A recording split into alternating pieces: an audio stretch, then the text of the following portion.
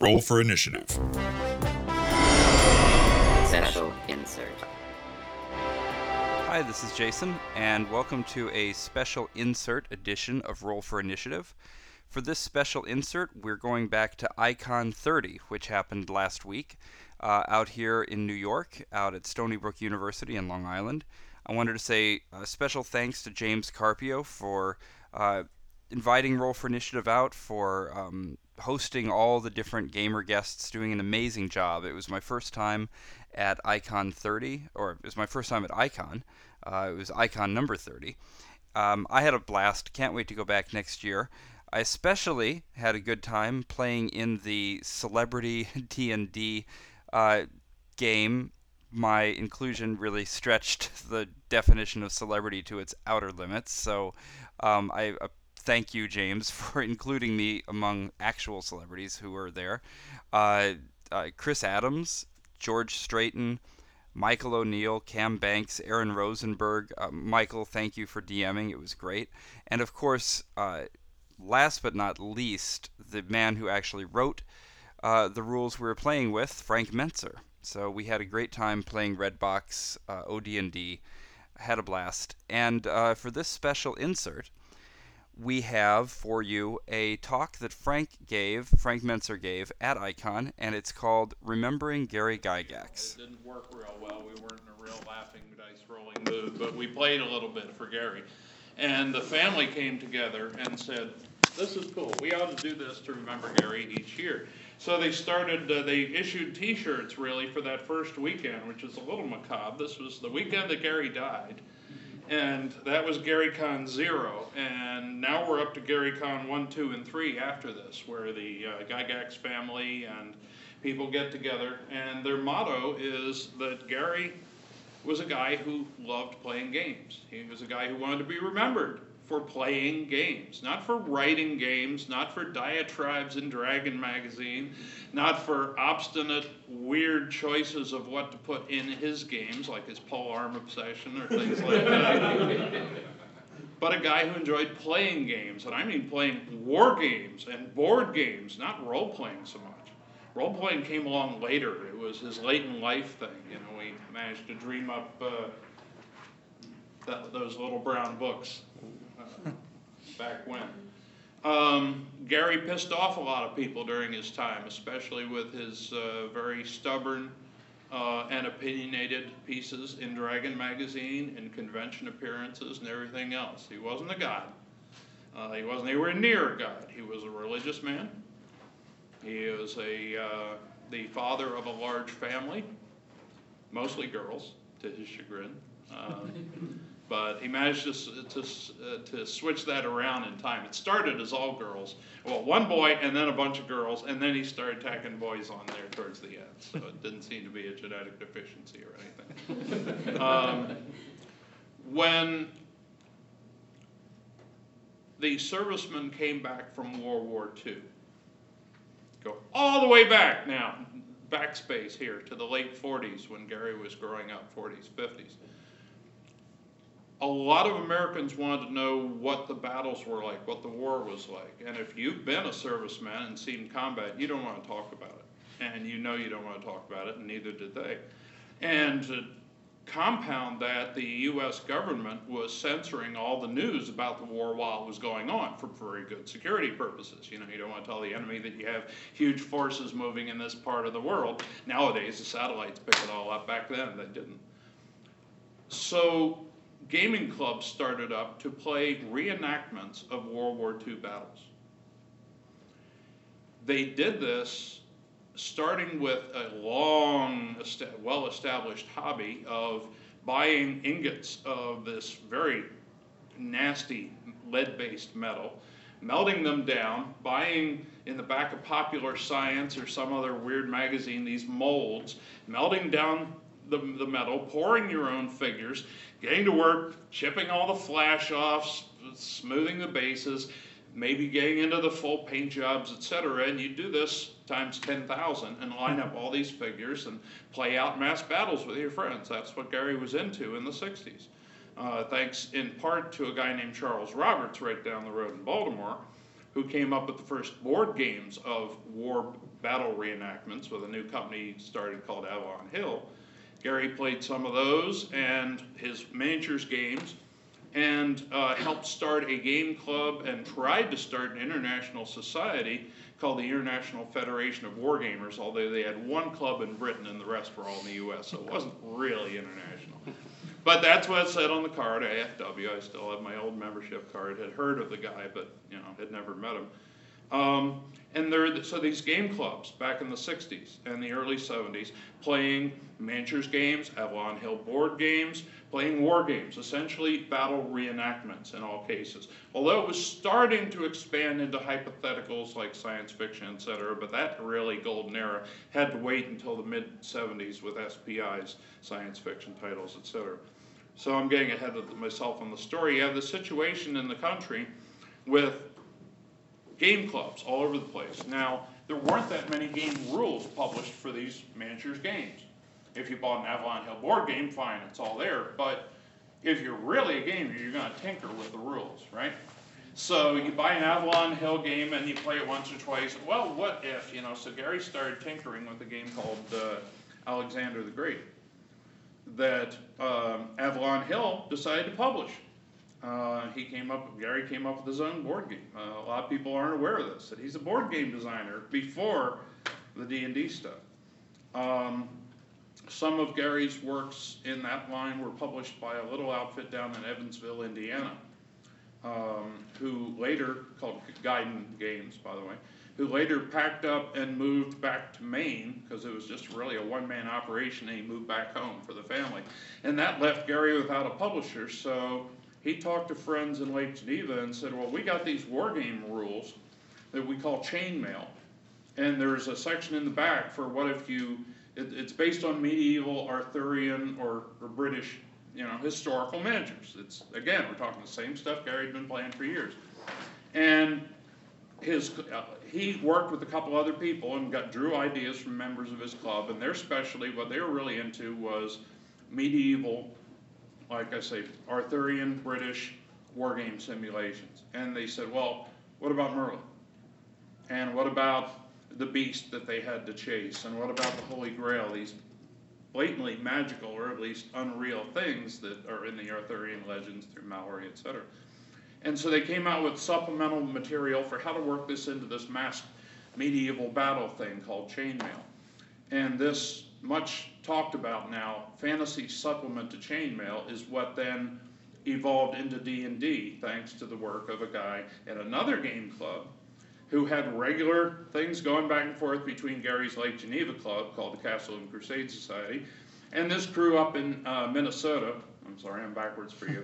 Minnesota, up there in the Twin Cities. And then down here in Indiana, Evansville, as I said, there were gamers down there. The one guy who had the publishing house was just a member of the club. When he left, the club was still there. Now, what's between Minnesota, Twin Cities, and Evansville, Indiana, and then Chicago down the line here? Well, Lake Geneva, Gary's crew. So, well, why don't we get together at Gary's? You guys drive down from Minnesota, we'll drive out from Indiana.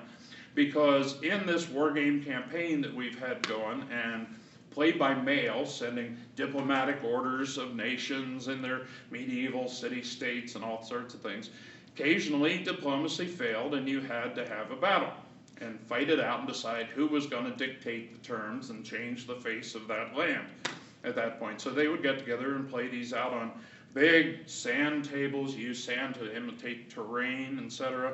Put sort of things, HO gauge trees and other scenery from your layouts, and just play in your miniature figures, which you've lugged all the way from Indiana or down from Minnesota. And in the course of these interactions, you get together for a weekend, play out these battles and determine that for your war game campaign, but then also toss around game ideas and sit down and play the new Avalon Hill game. They're all-around gamers. They try just about anything. And it was in these interactions that this guy named Dave Arneson from the Minnesota crew said, boy, this chainmail fantasy end is really neat. What do the leaders of the armies do on their day off, basically? And so he went back home and came up with it. Well, okay, you have these powerful individuals running around as individuals. Now, in the mass war game thing, one figure could represent 100, 5,000 troops, whatever. In Dave's variant, one figure represented one person, okay, these war leaders. And this ended up, the synergy between the two led to what was Dungeons and Dragons. Gary felt that since he found some money for some local people, published the first chain mails through Guidon Games in southern Indiana, then had to publish it himself, had to have a bigger company, more capitalization, more commitments, need more products. You see more things. Still war game products are appearing in the D&D books and all these supplements of that era. D&D starts to boom through the 70s. We're starting to talk millions of dollars. And Dave says, well, what about my contributions? And Gary says, well, I spent my life at this. I mean, thank you for your help, Dave, but that's that. And so it came to the legal fight, and the judge ended up deciding that without the spark of life that Gary provided, or that Dave provided to things, Gary would have produced a wonderfully detailed, fantastic war game. And it didn't become role-playing until Dave stepped in. And that's where a lot of the anguish in Gary's life came from, losing that lawsuit. I happen to believe the judges made the right decision. I knew both of the guys. I've been a Gygaxian all my life, and I would have leaned towards Gary for all the work that he put in building the company. But the judge said D&D would have just been another war game, like an Avalon Hill game or something like that, were it not for this role-playing element. And even though Dave didn't spend his life at it, didn't write much of that down, it was just ideas that then Gary took and published, nevertheless how that balanced out. So if you ever want to know that story and some of the inside dope on a fairly unbiased point of view, that's how it all happened. Now later, Gary lost control of TSR, got forced out by a gal that he had hired to be the administration assistant. She knew where the bodies were buried after she worked there for a year or two, made an inside deal with some other shareholders, ended up with majority control, and then that was that through the rest of the 80s and into the 90s. As I say though, Gary he had his ups and downs, building a multi-million-dollar, we're talking 10, 20, 30, 40 million a year. Building a company that size takes a lot out of you. And also, as Peter Atkinson, former head of Wizards of the Coast, can tell you, it takes a lot of equity. If any of you are business people, you start out owning the whole company. This is my company, isn't this great? And you need more money to expand. So, all right, you can buy in, and I'll sell a little bit of it to you, and then to you. And next thing you know, 5, 10 years have gone by, and you've sold 80, 90% of the company to get enough money in to make it all happen. And this really tore Gary, that he lost control of this creation of his that he felt was his. And he wrote some things in the heat of the moment and got a bad rep for some of it.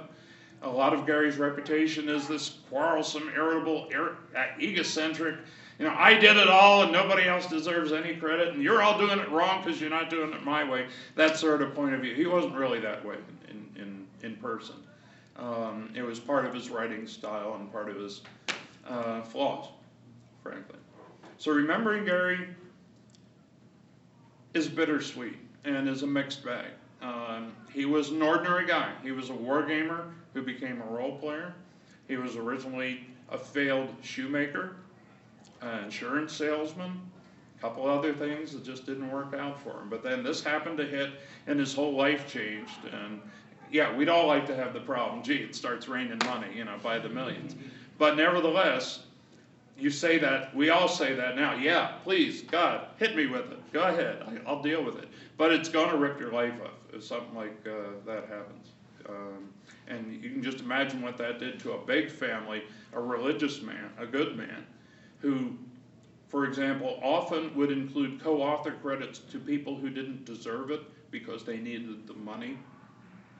This happened in at least half a dozen products, and I'm not going to spill any beans on that here because there's legal issues. But he was that kind of guy. Is there anything you wanted to know about Gary? Or my relations with him or whatever, but I'd rather keep the focus on Gary. Anybody? Just going to make me sit here and blab at you the whole time. That's fine. I can blab. How did Gary deal with the whole feeling of losing a product that he put so much time into Wassy? Well, first he lost it to a woman who I refer to as the Pog, the person who ousted Gygax. Because I do not feel that her name deserves memory in this hobby for what happened to TSR, D&D, the product lines, etc., under her control. From the business point of view, I think she made the right business decisions and funneled all the TSR money into her separate estate. Legally, entirely legally, she was too smart to screw that up. But that's essentially what I think happened. How he felt losing that to her, furious. And he went out and started a new company right away, New Infinities, and invited me and Kim Mohan to go join him and start that up in '86. And we were underfunded, and Gary underestimated his value as a target of opportunity to the POG. The only person who could have brought down TSR and D&D from their high horse, I think, would have been Gary and his creations. He still had enough personal fans of his works. So wherever he popped up, she had to keep whacking him like whack-a-mole until he was down and out of money and stayed down and out. And he didn't realize that fully and how much money was involved. So he got whacked down first with New Infinities, then he published Dangerous Journeys over with GDW, Game Designers Workshop, and they got sued and his product got stopped there.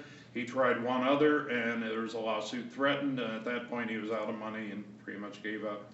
And he did not die rich. He certainly was living pretty much on what his wife Gail was bringing in from antique sales and a little bit of real estate sales in the last 5-10 years. So all that money went away. That wasn't his focus. His focus was on the people and taking care of the people that he wanted to help, taking care of the people who earned it, and that sort of thing. And he became more religious later in life and included scriptural quotes in his emails and things like that. Perhaps as his health was deteriorating, he felt the pressure building. I don't think it was a purely crass, well, play the odds. Maybe there is somebody up there, so better pretend like we believe, sort of thing. Which I know some gamers who would try on their deathbeds. But no, I think with Gary, it was there with him all the time. It just never got emphasized during the early TSR days, but came out later. Especially as his kids grew. You know, your kids grow, you get a different perspective on life and all that, and attitudes change. Yeah. So how did Gary feel as the gaming industry and just gamers themselves changed, as computers started coming into it, as collectible card games came in, and as things really shifted? Gary tried to embrace computer gaming very early on, and he kept getting outvoted by other management. He wasn't the sole person running TSR. That gets complicated. We'll skip that. Did he have like a vision for what he thought computers, how they should be involved? Not really. None of us really did then. You look at the great science fiction of the 50s and 60s and see their look at computers. And they posit huge spaceships that half of it's the computer. You know, miniaturization component just got completely eluded almost everybody, from Heinlein and Asimov all the way down. Oh yeah, the computer that lived on the moon and yeah, that sort Harsh of Mistress. Stuff. So forecasting what computers would do to gaming and to us, no, that wasn't in the cards. If we could have been billionaires if we could have, realized what was going to happen long before the internet and all the back in the old ARPANET days. Speaking of ARPANET, though, if any of you are familiar with internet history, that first came up along with various other, I don't remember all the names, so I won't mention any, but early code-based programs for home computers and things, and on the ARPANET and early internet. Many of those were fantasy-based, and many people feel that was because of the popularity of Dungeons and Dragons, which came about, like I say, out of wargaming, but to add to that, the Tolkien influence that got so big in the 60s, especially on college campuses and elsewhere, and mass market and all that. I think Gary regretted that TSR never went that way. Back as early as '81, we had 2 or 3 computer games for the Apple II and Atari. I do remember those. Yeah. No, just Atari. Apple II was in the future at that point. And we didn't really know what to do with them, so they just kind of got dropped. Other management, like I said, voted them down. If we had jumped onto him like Gary wanted back then, he wrote the script for a computer game, D&D type thing, a test script, to see if it would work out. So I know that he was aware of the potential, and always very exasperated that it never got taken seriously by TSR management. Yeah? Do you think he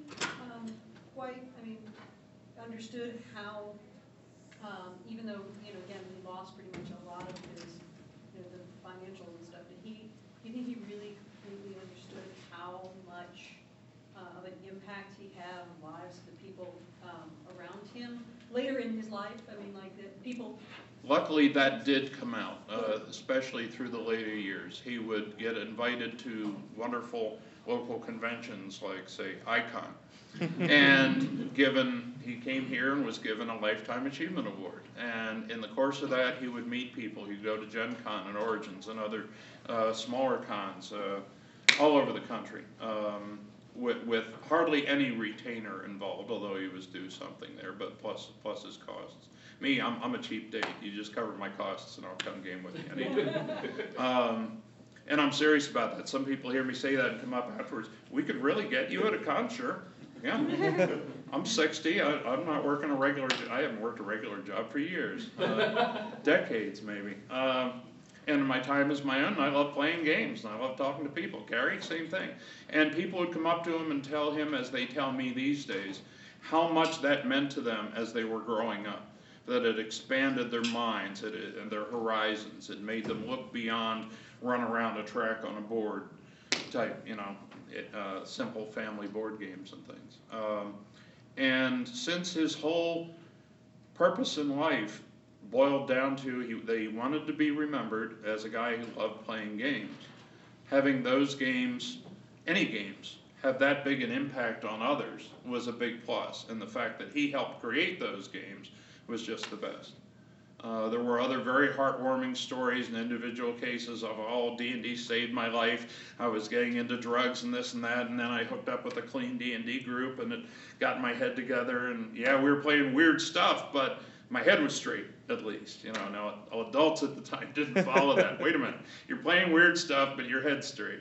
Give me that again. But that you hear what I'm saying on things like that, and that meant an awful lot to Gary. And one of the coolest things is, and I'm grateful that in part I helped create this, when I wrote the D&D line in the early 80s, or mid 80s, the Basic, Expert, Companion, Masters, and Immortals, the 5 brightly colored box sets. That was the line that TSR was finally happy enough to commit to translating into a dozen or more languages and selling worldwide. Which is why I lucked out into becoming the best-selling role-playing author of all time, except for one quirk that came by. I think it's the Pokemon role-playing game. But the one that everybody had the Pokemon figures and watched the cartoons, so they bought the game and then they put it on the shelf and then they never played it. True.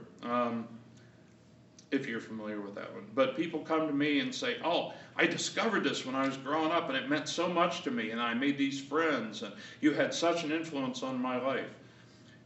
People from all over the world telling me this, and likewise people from all over the world telling Gary that because they read past the compiled by Frank Mentzer into the game created by Dave Arneson and Gary Gygax's part. And people remembered that and all that he built. And of course TSR for many years was still there as a monument, good and then bad, or however you want to think of it, to what he created.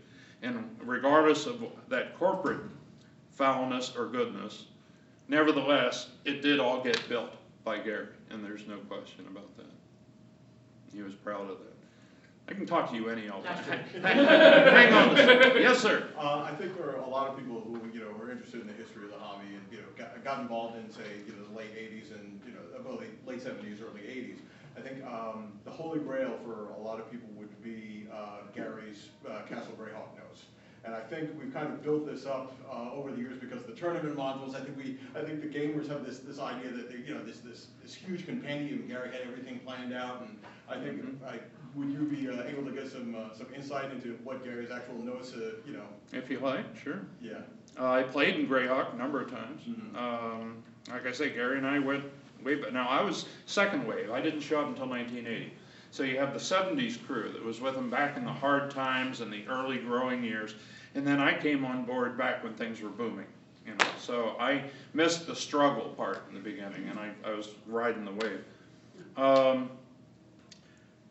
Castle Greyhawk was a series of minimal notes and a couple of basic maps that the parties would go into, clear out whole levels, and Gary would restock them. It was not a huge orchestrated detailed plan. It was mostly raw, very rough notes, and a considerable part of it was always just in Gary's head.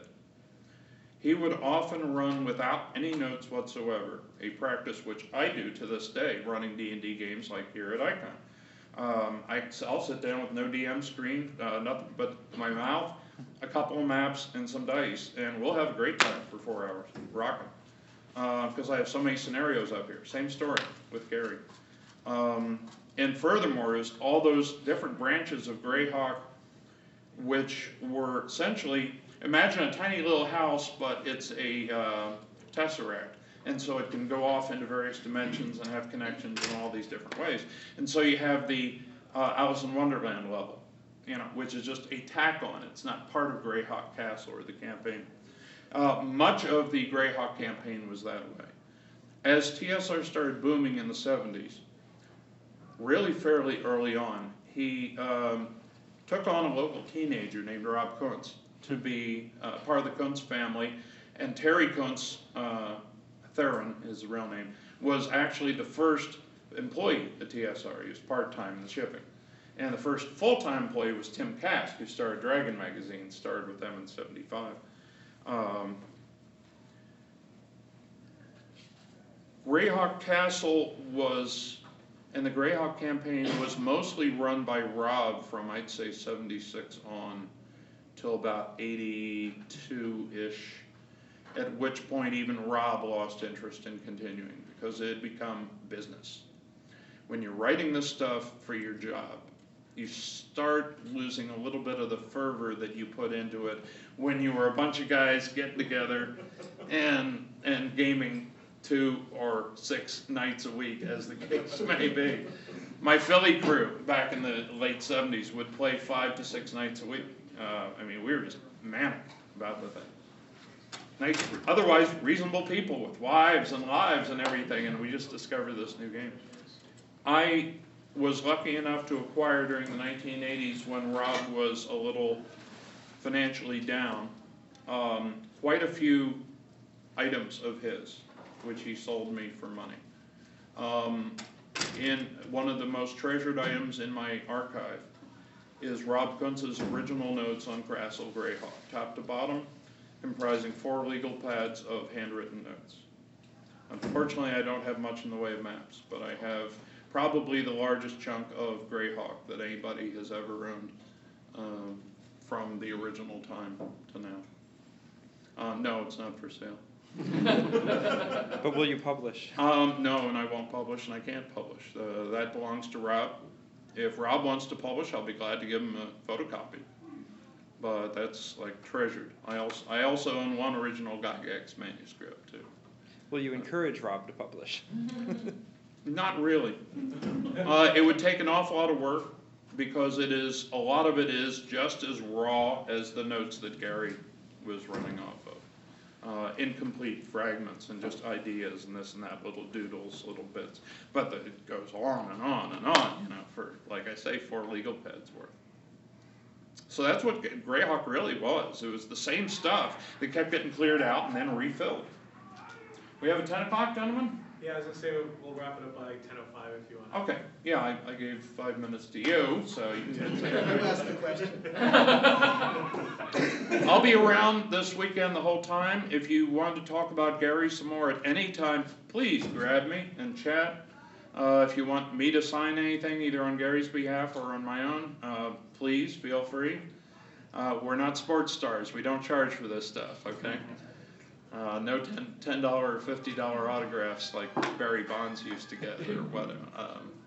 Other questions about Gary? Final wrap up, I'm afraid. Limited time. What's your fondest memory? Back in the, Go ahead. when I was growing up, you know, sort of, probably in the '80s part, there was that whole feeling of Dungeons and Dragons is gonna bring you over to Satan and you're gonna die. So what was it like then for like Gary and you? When you Well, it didn't bother Gary at all. It was publicity. Any publicity is good publicity. Really, no kidding, no fooling. The more controversy we had, the more people were hearing the name D&D, and all that basically led to the bestseller nature of the box sets that I wrote. That environment wouldn't have been there without that adverse publicity. Nowadays, when somebody brings it up, which happens occasionally, it's real easy to explain that if it's a game produced by a company, the biggest toy company on earth, Hasbro, you think there's going to be a problem in there? They have vetted that thing 6 ways from Sunday. Anything you heard back in the old days, the critics aren't around anymore. None of the critical material is anywhere near 10 years old. Most of it's 15 to 20, 30. So it's real easy to debunk nowadays. It didn't hurt Gary at all, because we knew better. We had ministers who were working on staff. Mark Akers, who helped design the Gangbusters game, Methodist minister. No problem. I was a preacher's kid. Gary was a very religious man. Many of us were very religious. There wasn't any of that. It was all a bunch of bull, and we were able to fairly easily prove it. For the final question I was asked up front, what was my favorite memory of Gary? It's real hard to say out of knowing the guy for 30 years.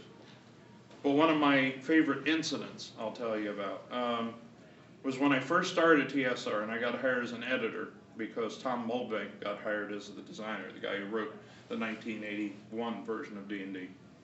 And I was editing, and this new product came in. Mike Carr, the general manager, had written a module called Module B1, Into the Depths of the Earth. But it was in a piecemeal thing. He had to go through and stock it. Okay, it wasn't pick it up and play. It wasn't turnkey. So Gary wanted something turnkey, and he also wanted something more campaign-oriented, so he wrote Keep on the Borderlands. So I'm sitting there editing Keep on the Borderlands, and I noticed there is no church in the Keep, but there is a cleric in the Keep. So I asked my boss, Harold Johnson, I said, there's no chapel in the Keep. What do we do? He said, you go with it. Just deal with it, okay, accept it. And I said, but there has to be at least a little chapel. No, don't, Frank, leave it alone. I said, all right, I'll tell you what. I'll send something over to the boss and see if he likes it. And he said, oh yeah? Okay. Gary had the reputation of not reacting well to criticism. But I have used this example to school kids since. I did not criticize. I pointed out a flaw, and I offered a solution. And I've gotten this through conceptually to 5 to 8-year-olds, that if you just complain about something, nobody's going to take you seriously. But if you point it out and offer a solution, you're being proactive, you're building, you're positive instead of negative. So I wrote up the chapel in the Keep on the Borderlands and sent it over by inter-office mail. The design editing department was getting ready in their final plans for my farewell party. Assuming that what had happened before, I was told, was going to happen again. And it comes back with a note from Gary that says, yeah, it looks good, use it.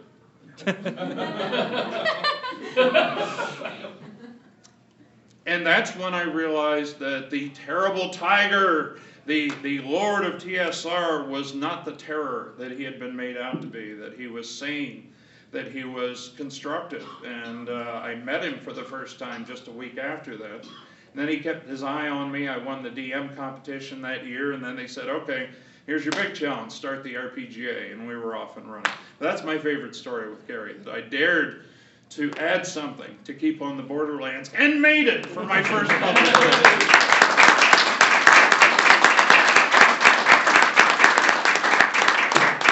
I'll be around. Look me up. Ask me questions. Chat. I'm a gamer. And don't call me mister. I'm Frank. Roll for Initiative. www.d20radio.com.